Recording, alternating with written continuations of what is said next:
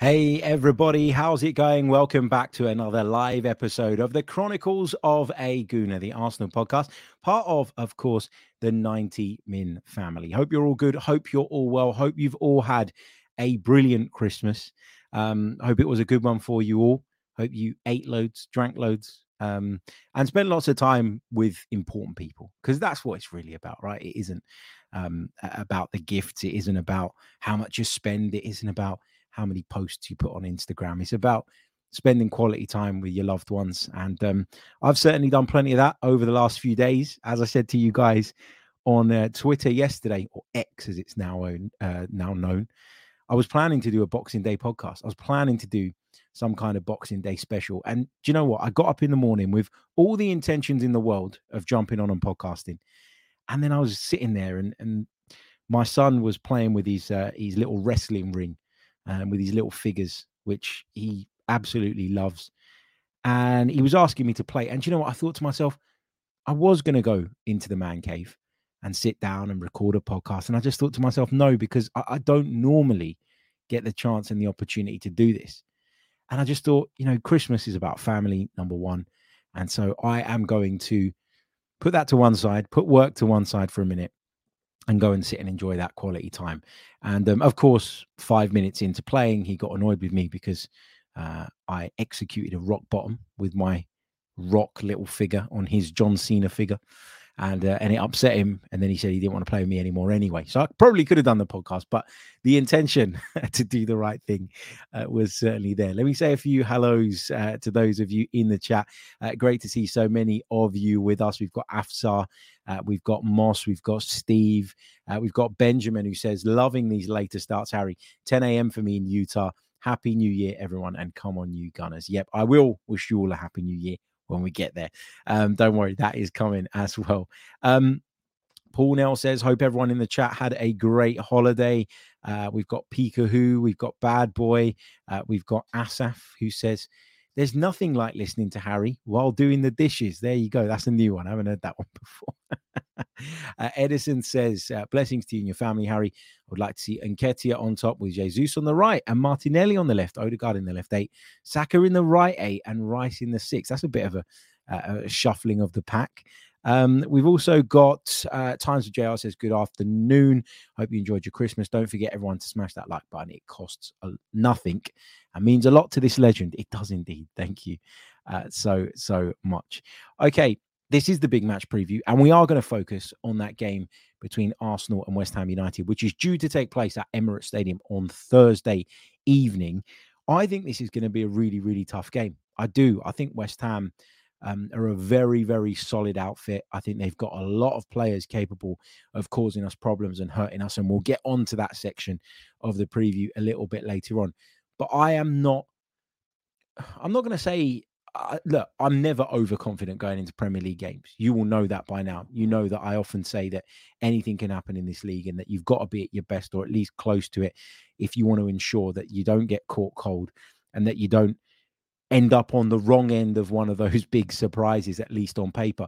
I don't see West Ham as one of those sides that would, if they did get a result off us, be springing a big surprise. I think, obviously, they come into this off the back of a good result against Manchester United, albeit a poor Manchester United side on the day, and a Manchester United side that have been poor for large periods this season. They were much better last night, with the exception of the first half an hour, turning that game around against Aston Villa, who clearly have those defensive deficiencies that I was talking about after we played them.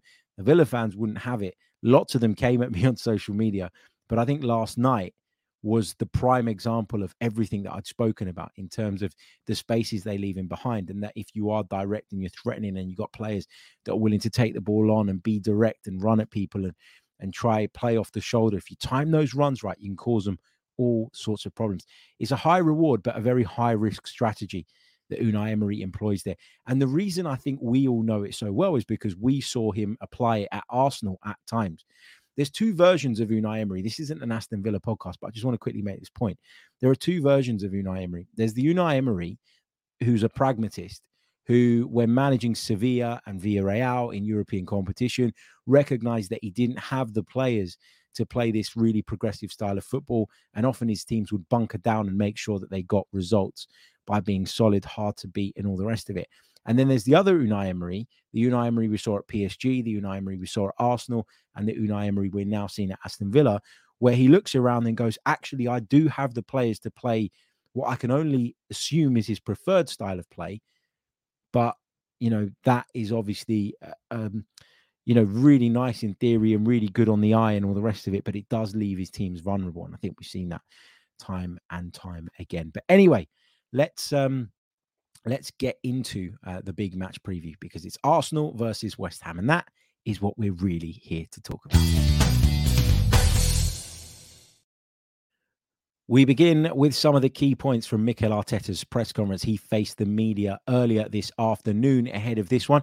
Here are some of the key points. He said that Thomas Partey and Takahiro Tomiyasu remain unavailable, despite some contradicting reports, particularly with regards to Thomas Partey doing the rounds recently. He does say there is a chance that they will be fit for international duty. Of course, the Asian Cup takes place in January, as does the African Cup of Nations, that Thomas Partey is expected, if fit, of course, to be involved in. He also clarified that talks are ongoing between Arsenal and the respective federations regarding the dates that the players would be released, of course, if they are past fit to go and take place in that competition.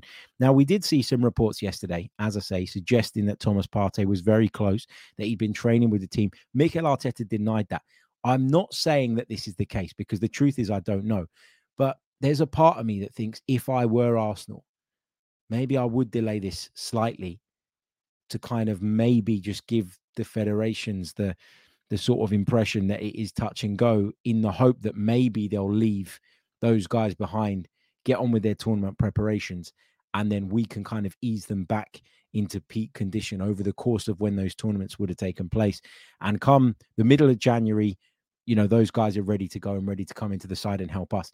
Obviously, that doesn't factor in the player's desire and what the player wants. And often players do want to represent their countries at these types of tournaments. And you have to find that balance, don't you, as Arsenal Football Club? You have to do what's right for you, what works for you. You have to protect your own interests, but you also have a responsibility to the player that if they are fit and available and it is possible, that you're going to let them go on those international trips and make a name for themselves in their nations and on their respective continents. So it's difficult, isn't it? Mikel Arteta, talking about the team going into tomorrow's game, he said we're a bit short. Highlighted that the Kai Havertz suspension adds to the injuries that we have, and we are now around about 5 players light at the moment, which is making it difficult. You would have looked at this maybe 3 or 4 months ago and you would have gone, Kai Havertz out, okay, Fabio Vieira comes in, but he's obviously not fit and is out with a problem. Emile Smith-Rowe is back in the picture, but is he fit enough to start a game in the Premier League like this? That is up for debate. We'll come on to what I would do in that situation. Would Leandro Trossard be the one that Mikel turns to? Maybe, but does that sort of slightly upset the balance in our midfield against a side that have a very strong, combative and physically dominant midfield? We'll get onto all of that in a bit. He was asked, of course, about the January transfer window, which now is just days away. And don't worry, we're going to be keeping you right across all the latest reports as and when they are released throughout the month of January. So make sure you're subscribed if you're not already. That way you'll never miss a beat in that sense. But Mikel Arteta refused to kind of be drawn on any of that talk. And he said, we're focused on tomorrow's game, Fulham away, which is a game that we play, of course, on New Year's Eve, and the FA Cup rather than transfers at the moment. Talk about Martin Odegaard. Mikel Arteta making the point that Arsenal have used Martin Odegaard in recent weeks to cater to the team's needs, which kind of suggests that what's happened is, rather than the focus being on how we can get the best out of Martin Odegaard all the time, we've had to ask him, at times to muck in and do something a little bit different and be more defensively minded and be more responsible in terms of his positioning in order to deal with specific threats brought to us by an opposition. I think Liverpool was probably an example of that, where you just, watching the game back, Martin Odegaard's starting position was just a little bit deeper than it normally is. He was also asked about Gabriel Martinelli. There's been a lot of talk around the young Brazilian lately. Has he dropped off in terms of his level of performances? Is it a problem? Or is this something that is just part and parcel of the game? And is it just one of those situations where a young lad is just finding it a little bit difficult at the moment to hit his peak level? He's not been bad. Like, he's not been terrible. He's not been poor. He's not been a liability. He's still got that directness, that explosive pace, and that ability to pin back a fullback and almost, have teams sort of running back towards their own goal at every given opportunity. But in terms of in front of goal, he's not quite been at it, you would argue, and some of his decision making in and around the box has not been quite right. Maybe he's not releasing the ball early enough. There is things that you could level at Gabriel Martinelli, constructive criticisms. But I don't think that Mikel Arteta's too concerned about it, because he said it's not anything to do with a lack of confidence or effort. He did say he'd like to add to the squad, of course, in January. He said he'll always welcome an opportunity to help the squad, but it's a tricky market. And we know that with January, right? We know that January tends to be more of a reactive market than a proactive market. It's very rare that teams do their big, significant bits of business during a January window. There is the chance that, if you've got someone in your sights for the summer, that maybe you can bring those deals forward, speed up the process if you chuck a bit of money on top and sort of accelerate those negotiations. And, that can mean that you're still adhering to your overall plan, but at the same time, you're addressing a problem in the here and now. So there is maybe a possibility that Arsenal are going to do that kind of thing. But there was also a piece that went out on The Athletic this morning from Gunner blog James McNicholas, in which he said he doesn't think a marquee midfielder is something that Arsenal are going to do this January. And I tend to agree with that. But look, we're going to turn our attention to transfers over the coming days. So I don't want to dwell too much on that. This is the big match preview, and we're focusing, of course, on that game against West Ham United. Let's begin then our statistical preview. Head-to-head between Arsenal and West Ham. 54 meetings in the Premier League between these two clubs. Arsenal have won 35. There have been 11 draws, and West Ham have just 8 wins. It's interesting that 5 of their 8 wins have come away from home rather than at home. They have a dire record against Arsenal at home, but away from home is where they've tended to do damage when they have been able to do damage, if that makes sense.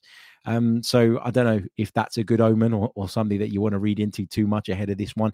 But look, it's one of those fixtures in which Arsenal have been incredibly dominant down the years. That's something, of course, to be proud of. It is a London derby, but it's one that Arsenal have been very, very good in over the years, and should be confident, of course, going into this one. Confident but not arrogant. There's a fine line between those two things, isn't there? If we look at the recent meetings between the two sides, the last one came in the league, that is. Of course, we were eliminated from the Carabao Cup earlier this season at West Ham. But if you go back to April of this year, this was a really, really damaging result for Arsenal. It was West Ham 2, Arsenal 2. The Gunners were 2-0 up. And like the game at Liverpool the week before, we surrendered that 2-goal lead and put ourselves in a position where we were up against it moving forward in the title race. So, it is one that has a sort of, I mean, it cut deep, that one, didn't it? Let's be honest, that result really cut deep. That cut way deeper than the Anfield result the week before. Now, I know that we were 2-0 up in that game and we threw it away there as well. But at Liverpool, you can, I'm not going to say accept it or understand it, but you look at it and you go, well, it was Anfield and that can happen. Liverpool are that good a side that can happen to you. But against West Ham United, we were in a much better moment than them at the time. We were in far better form. And having gone 2-0 up, it just felt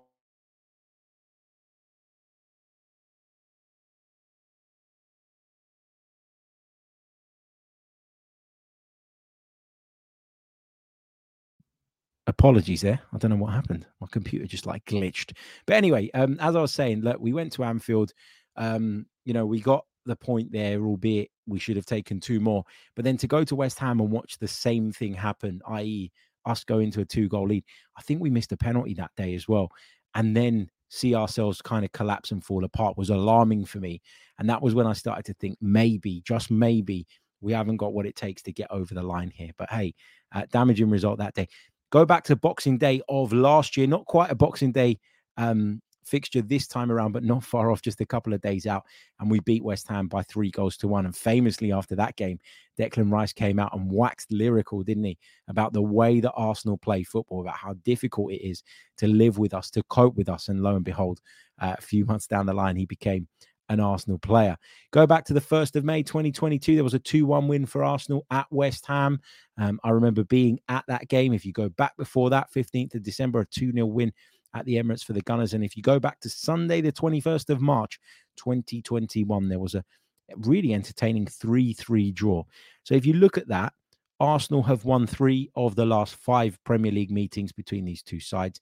There have been 2 draws at the London Stadium, 2-2 and 3-3. So look, okay, we're, up against a side that I think are going to make it really tough for us. But if you look at the recent history, they haven't beaten us in the last 5. And again, something we should take encouragement from. If we look at the form guide, well, Arsenal have 3 wins from their last 5. They have that draw at Anfield being the most recent result. And there was, of course, that 1-0 defeat right in the middle of those 5 fixtures up at Aston Villa. I've talked about that game time and time again. I think that was a bit of an anomaly in that I thought the performance was more than good enough for us to have at least taken away a point. And it was the same with the game at Newcastle. So the 2 games that we've lost this season in the Premier League, I don't think it was down to a lack of performance. I just think on those days, for one reason or another, something wasn't clicking or we didn't get the rub of the green. We got the rub of the green at Anfield, you have to say. I know some of you were annoyed that I thought that we were lucky not to have given away a penalty, actually, when Martin Odegaard appeared to kind of handle the ball. A lot of you were leaping to his defense saying, well, no, he was losing his footing and all the rest of it. I agree that he was losing his footing. I agree that he was off balance.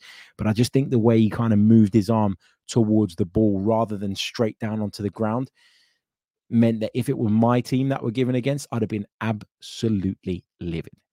So I do think we were slightly fortunate there. And even if you take that out of the equation, look at the opportunity that they spurned. Look at the chance that they wasted with Trent Alexander-Arnold. Wow. A 5-on-1 attack. That's what it was at the start of that move. And they couldn't finish it. It ended up coming back off the crossbar. We did get the rub of the green. We didn't get it at Villa, but we got it against Liverpool. But look, 3 wins from our last 5, just the 1 defeat. And of course, a draw at Anfield is always a very respectable result. Look at West Ham. They've also got 3 wins from their last 5. Those victories came over Manchester United, Wolves, and away at Tottenham Hotspur.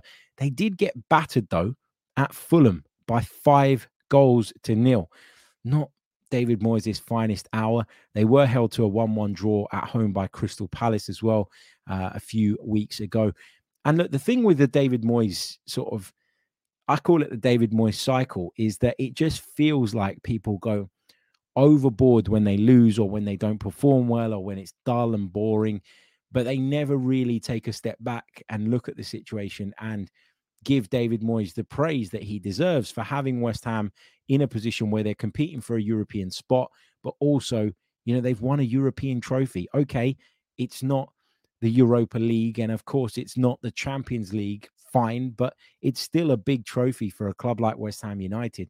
And David Moyes, for me, I think always gets a rough ride from the media generally. And I think that there are some West Ham fans that, are like really flip-floppy in the way that they assess David Moyes' sort of managerial stint and tenure. And I'm only speaking about the ones I know, obviously, but I've got mates that support West Ham who one week think he's the best thing since sliced bread.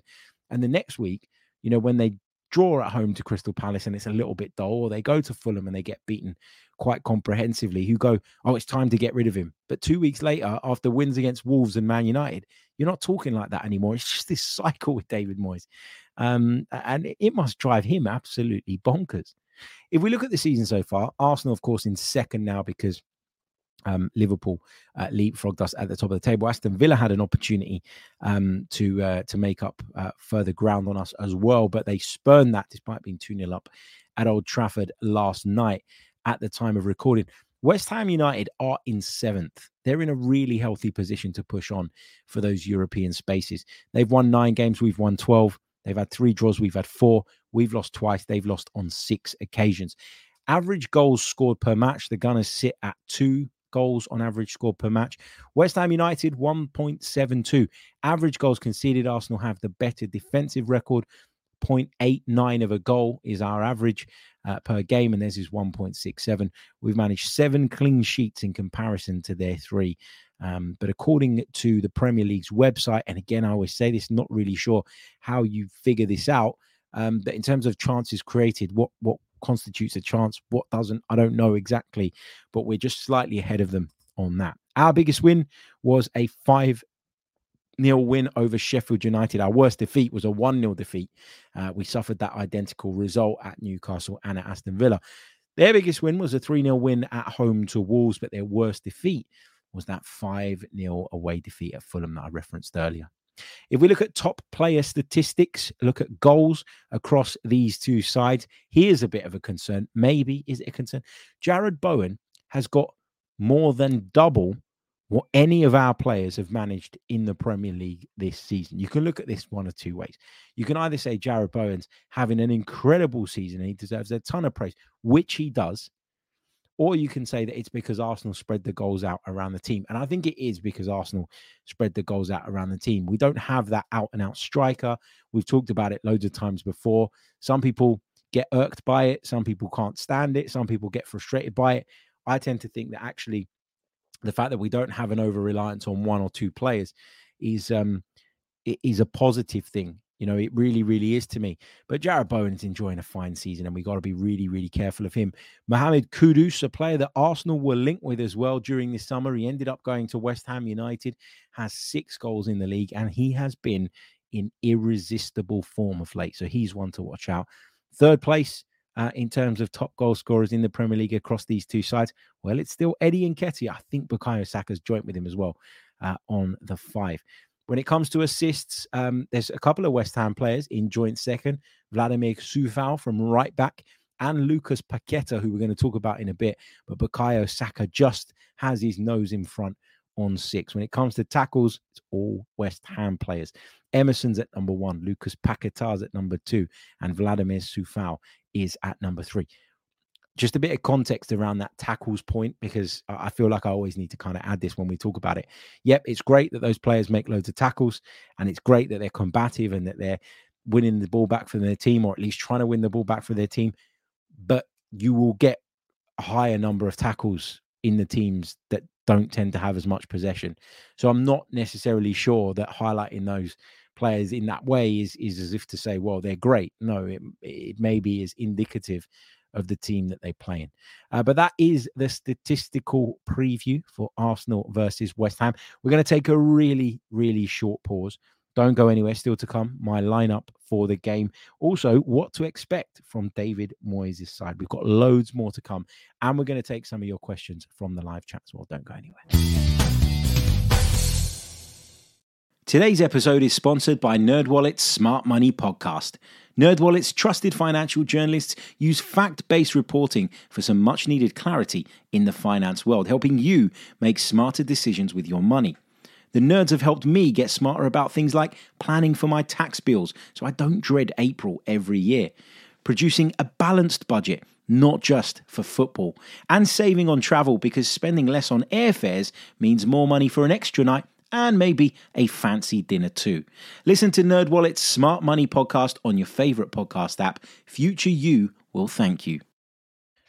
Okay, what can we expect from David Moyes' West Ham United side? If I close my eyes and I think about what I expect from a David Moyes side, take West Ham United out of the equation, just a David Moyes side in general, I think hard work, I think grit, I think determination, I think organisation, and I think pragmatism. And all of that applies to this West Ham United side. However, they've got a bit more about them these days. And we'll come on to individuals in just a moment. I mean, you look at that side. This is the side that played against Manchester United the other day. Will there be changes? Maybe. Not 100% sure what David Moyes is going to go with, if they've picked up any problems or injuries since a few days ago when they played Manchester United, I beg your pardon. But you look at the goalkeeper, Areola, very experienced goalkeeper. Coufal, who we've mentioned, has been a real menace getting forward, but also is a pretty decent defender. Konstantinos Mavropanos at centre-back alongside Kurt Zouma. We know quite a bit about Mavropanos, but what I will say is that he's improved since going back to German football and spending some time there. You look in the midfield, that is a solid midfield core. Edson Alvarez has been a really good signing, I think, alongside Thomas Souček as well, who, we've seen in the Premier League now for a number of years. We know what he's all about. You look at the threat that somebody like James Ward-Prowse can offer from a set-piece situation. You look at Kudus and Paquetá playing off of Jared Bowen, and I think that's a really, really kind of impressive duo there. There's lots of flair there. There's lots of running power, lots of dribbling ability, lots of guile and creativity. And then Jared Bowen through the middle. That is something that I didn't really think was going to be a real option for David Moyes going into this season. We'd seen him stick him there at times before. Sorry, my phone's going off with Sky News notifications. Apologies. We'd seen Jared Bowen play there as a makeshift centre forward at times before, but I was never convinced that, that was, the way that that David Moyes was going to proceed with him, or that was how he was going to deal with, the issue that they had at centre forward. I think the interesting thing about this is that somebody like Bowen, who was a winger initially, can easily interchange positions with Mohamed Kudus. He can easily interchange positions with Lucas Paquetá, who's a player that likes to play in central areas. James Ward-Prowse can easily drift out to the right-hand side and get on the ball and cross from deep, and he can easily pop up on the left-hand side as well. So I think what's really interesting about that kind of front four that I'm showing you on the screen of Kudus, Ward-Prowse, Paquetá and Bowen is its ability to interchange and its ability to throw you off as a result of that. But as I say, the pieces I've highlighted, solid midfield core. I think they're going to be really combative. They're going to do everything they can to stop us working down through the middle. And they're going to try and force us into the wide areas and play those percentages. Kudus, Ward-Prowse, Paquetá, all a threat.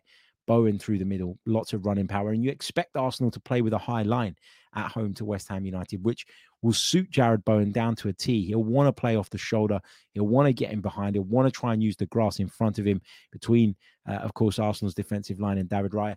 And it's important, actually, that David Raya, I think, is on the ball, on his toes for when West Ham drop those balls over the top, because at times he's going to be required to go out there and clean up. But yeah, those are the things that I've highlighted with regards to what we should be looking out from from this West Ham United side. Really, really interesting game to come, I'm sure. I think we're going to have to be patient in this one. I really do. I think they're going to frustrate us early on.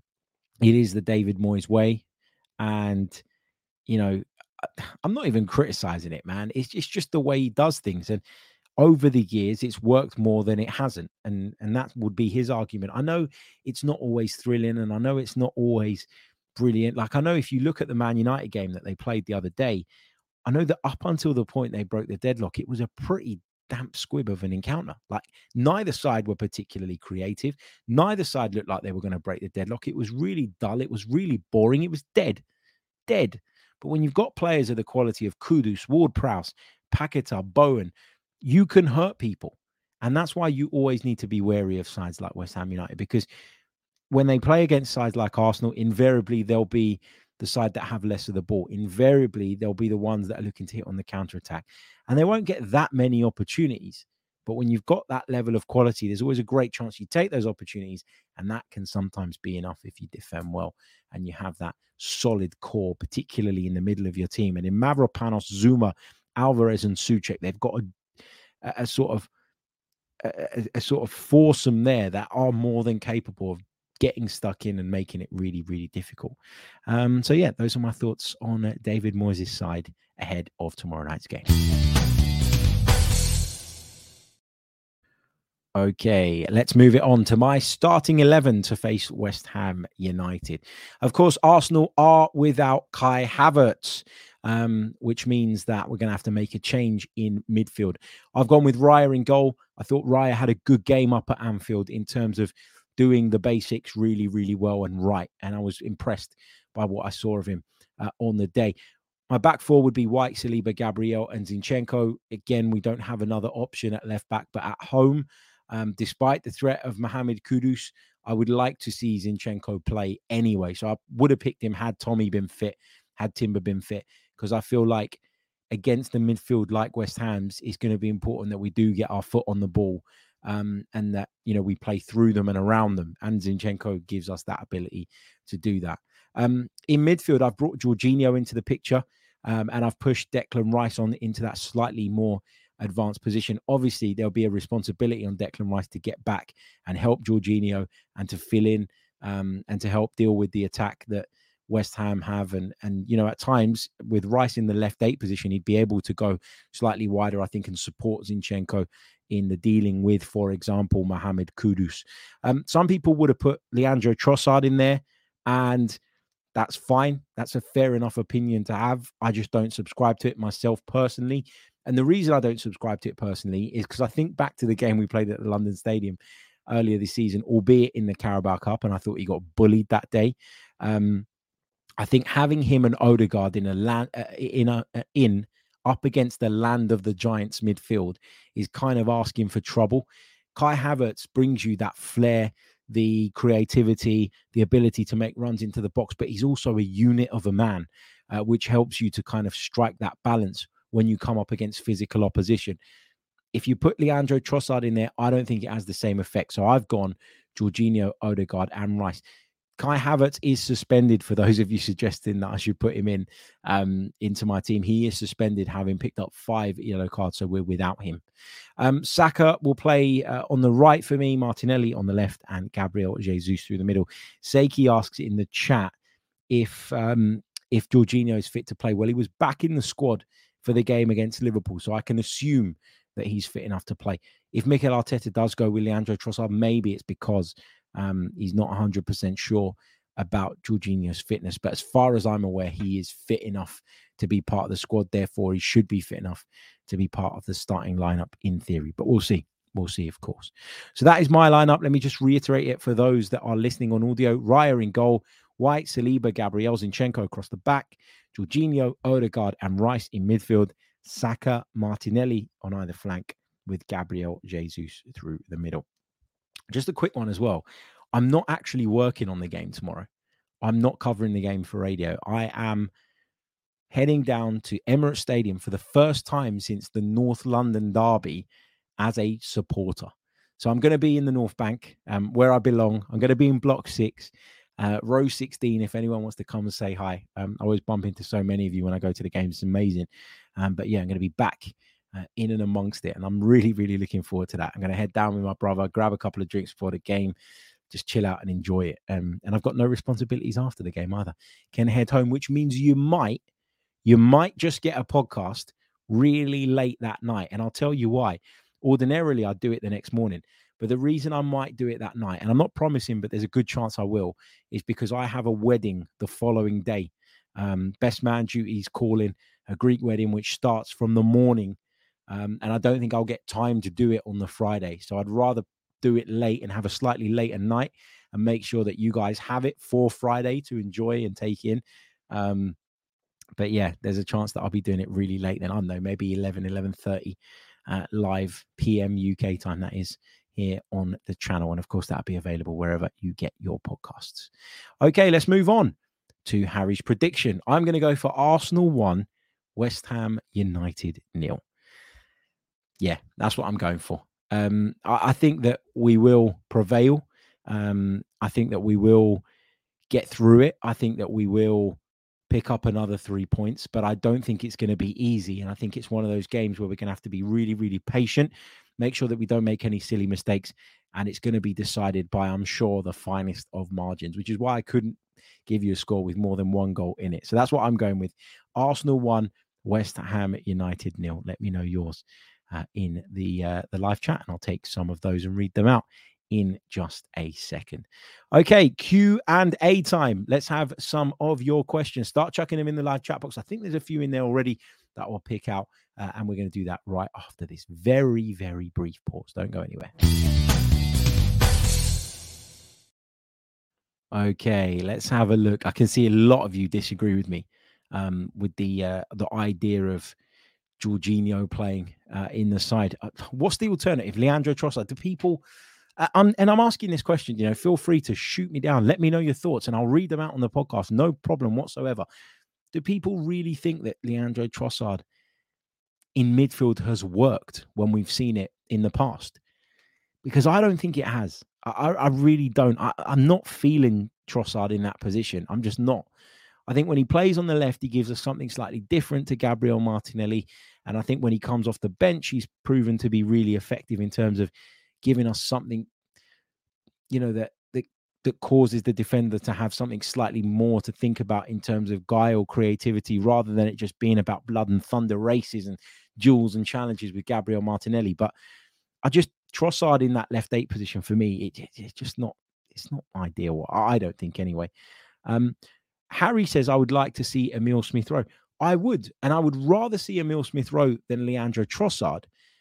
But I don't know if Emile Smith-Rowe will be deemed ready to start this one. I mean, he's been back in training for a long time. He's come off the bench a couple of times. Maybe he is. If he is, let's do it. But again, he's one for me who in that left central midfield position, the left 8 position, is also a bit of there's also question marks over. Let me put it that way. I really do think that. I really, really do. Kenny says, what was your dance step when Unai Emery lost to United? Well, I'm never going to celebrate a Manchester United win, am I? But there was a part of me that was sitting there going, well, these are all of the things that I've been saying about Aston Villa for a few weeks in terms of the way they defend, the high line, the risks that brings. All of that stuff is being exposed. Nobody listened to me. Everybody told me I was an idiot. You wouldn't believe some of the messages I had from Villa fans.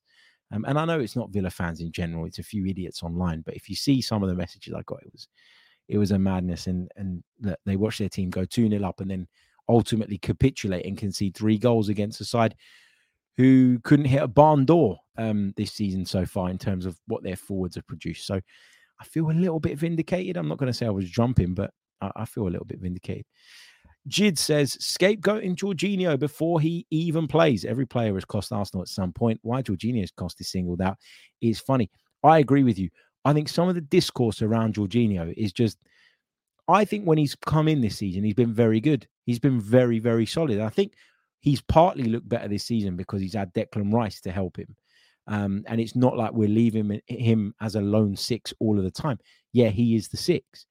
But he's had lots of support from the players around him. And you got Gabriel Saliba behind him and Rice alongside him. That makes the world of difference to somebody like Jorginho. So with Rice in the team, I don't have any major concerns about Jorginho playing. I don't think anybody else should either. Ambrose says Emile Smith-Rowe would be the best bet in that midfield position because Jorginho doesn't have the legs for this one. The Geordie Gooner says, are you hoping to see Emile Smith-Rowe or Reece get some decent game time with all the injury? I read they've only played 181 minutes between them in the last 2 years. I wouldn't be surprised if that's true, mate. I've not checked that out, but you want to see them get given opportunities. I think Reece Nelson has to move on this summer. I think that for Emile Smith-Rowe, I'd be willing to give him one. For Smith-Rowe, I'd be willing to give him one more chance just because I know how incredibly talented he is. We've all seen it, but at some point you've got to make a decision there as well. And it's going to be interesting. It's going to be interesting. Damien Kelly says Smith-Rowe won't be ready, but Jorginho will. Harry, you are just safe and boring. I'll tell you what I'm going to do. Mate, because I'm just safe and boring. Let's have a look at how many minutes Jorginho has played in all competitions this year and compare that to Emile Smith-Rowe's. Jorginho has played 24% of all of our minutes in the Premier League this season, right? 24%, okay, of our total minutes in the Premier League. I'm not even factoring in the other competitions because, that would be difficult for me to do off the top of my head. Guess how many Emile Smith-Rowe's played in terms of percentage? 7%. He has played in 7% of our total Premier League minutes.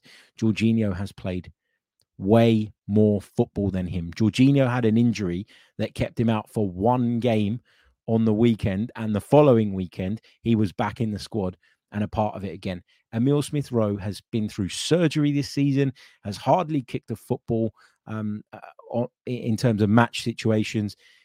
it's absolutely within reason and absolutely valid to say that Jorginho is more likely to be up to speed with the pace and power of a Premier League game right now than Emil Smith-Rowe is. And that is a fact. That is a fact. Jid says, just on the Trossard thing, Harry, the Trossard shout is because fans prefer to see their favourites play than go for what makes sense or what's best for the team. It's cutting your nose off to spite your face situation. What else have we got? What else have we got here? Wandering Minstrel is cooking and listening. Anything good? I might be around, mate. I might be around. What else have we got? Russ Morgan on the Jorginho thing as well says some people clearly still have that ex-Chelsea player stigma with regards to Jorginho. 100%. It's baffling to me that people think that Jorginho is going to be massively off it because he missed one game, but Emil Smith-Rowe's hardly kicked the football all season, is going to be bang on it. I get the want to see Smith-Rowe play. I get that. I want him to play as well.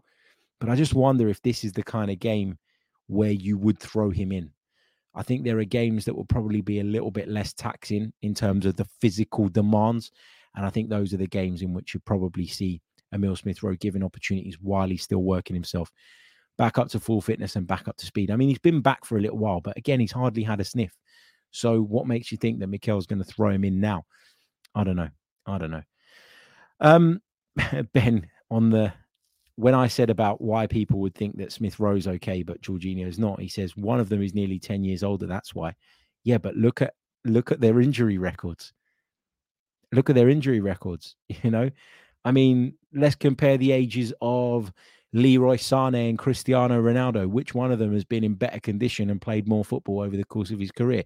And which one of them spent a long, long time out on the sidelines and is only after a long period of time starting to show his best form again because of that? You know, sometimes your body can let you down regardless of your age. That's how it goes. That's how it goes. Okay. What else have we got in the chat? We'll pick up one or two more before I say my goodbyes. Moss says, Rice has to be fired up, Harry, with West Ham doing so well in the table and using the money for the players that he's up against. Look, I think Declan Rice remained incredibly respectful to West Ham throughout the process, throughout the transfer. I think he's always spoken about them in really glowing terms. I think a lot of them took umbrage with the fact that it seems like obviously the talks with Arsenal were going on for a little while. People have been recycling that interview he gave after that Boxing Day fixture last season, in which he spoke glowingly about the football that Arsenal play and all the rest of it. And they say, look, he had his mind on Arsenal from then, blah, blah, blah. He did captain them to go on and win a trophy after that. So to me, that's a load of nonsense. I understand that as a West Ham fan, it must hurt to see a player of that quality join a London rival and just be an instant hit, an instant success. But you have to say, you know, and in the past, we've seen a lot of teams sell, big players for big money, get a load of money in, and then spend that irresponsibly, throw it down the toilet, essentially, and put themselves in a place where, they're actually worse off.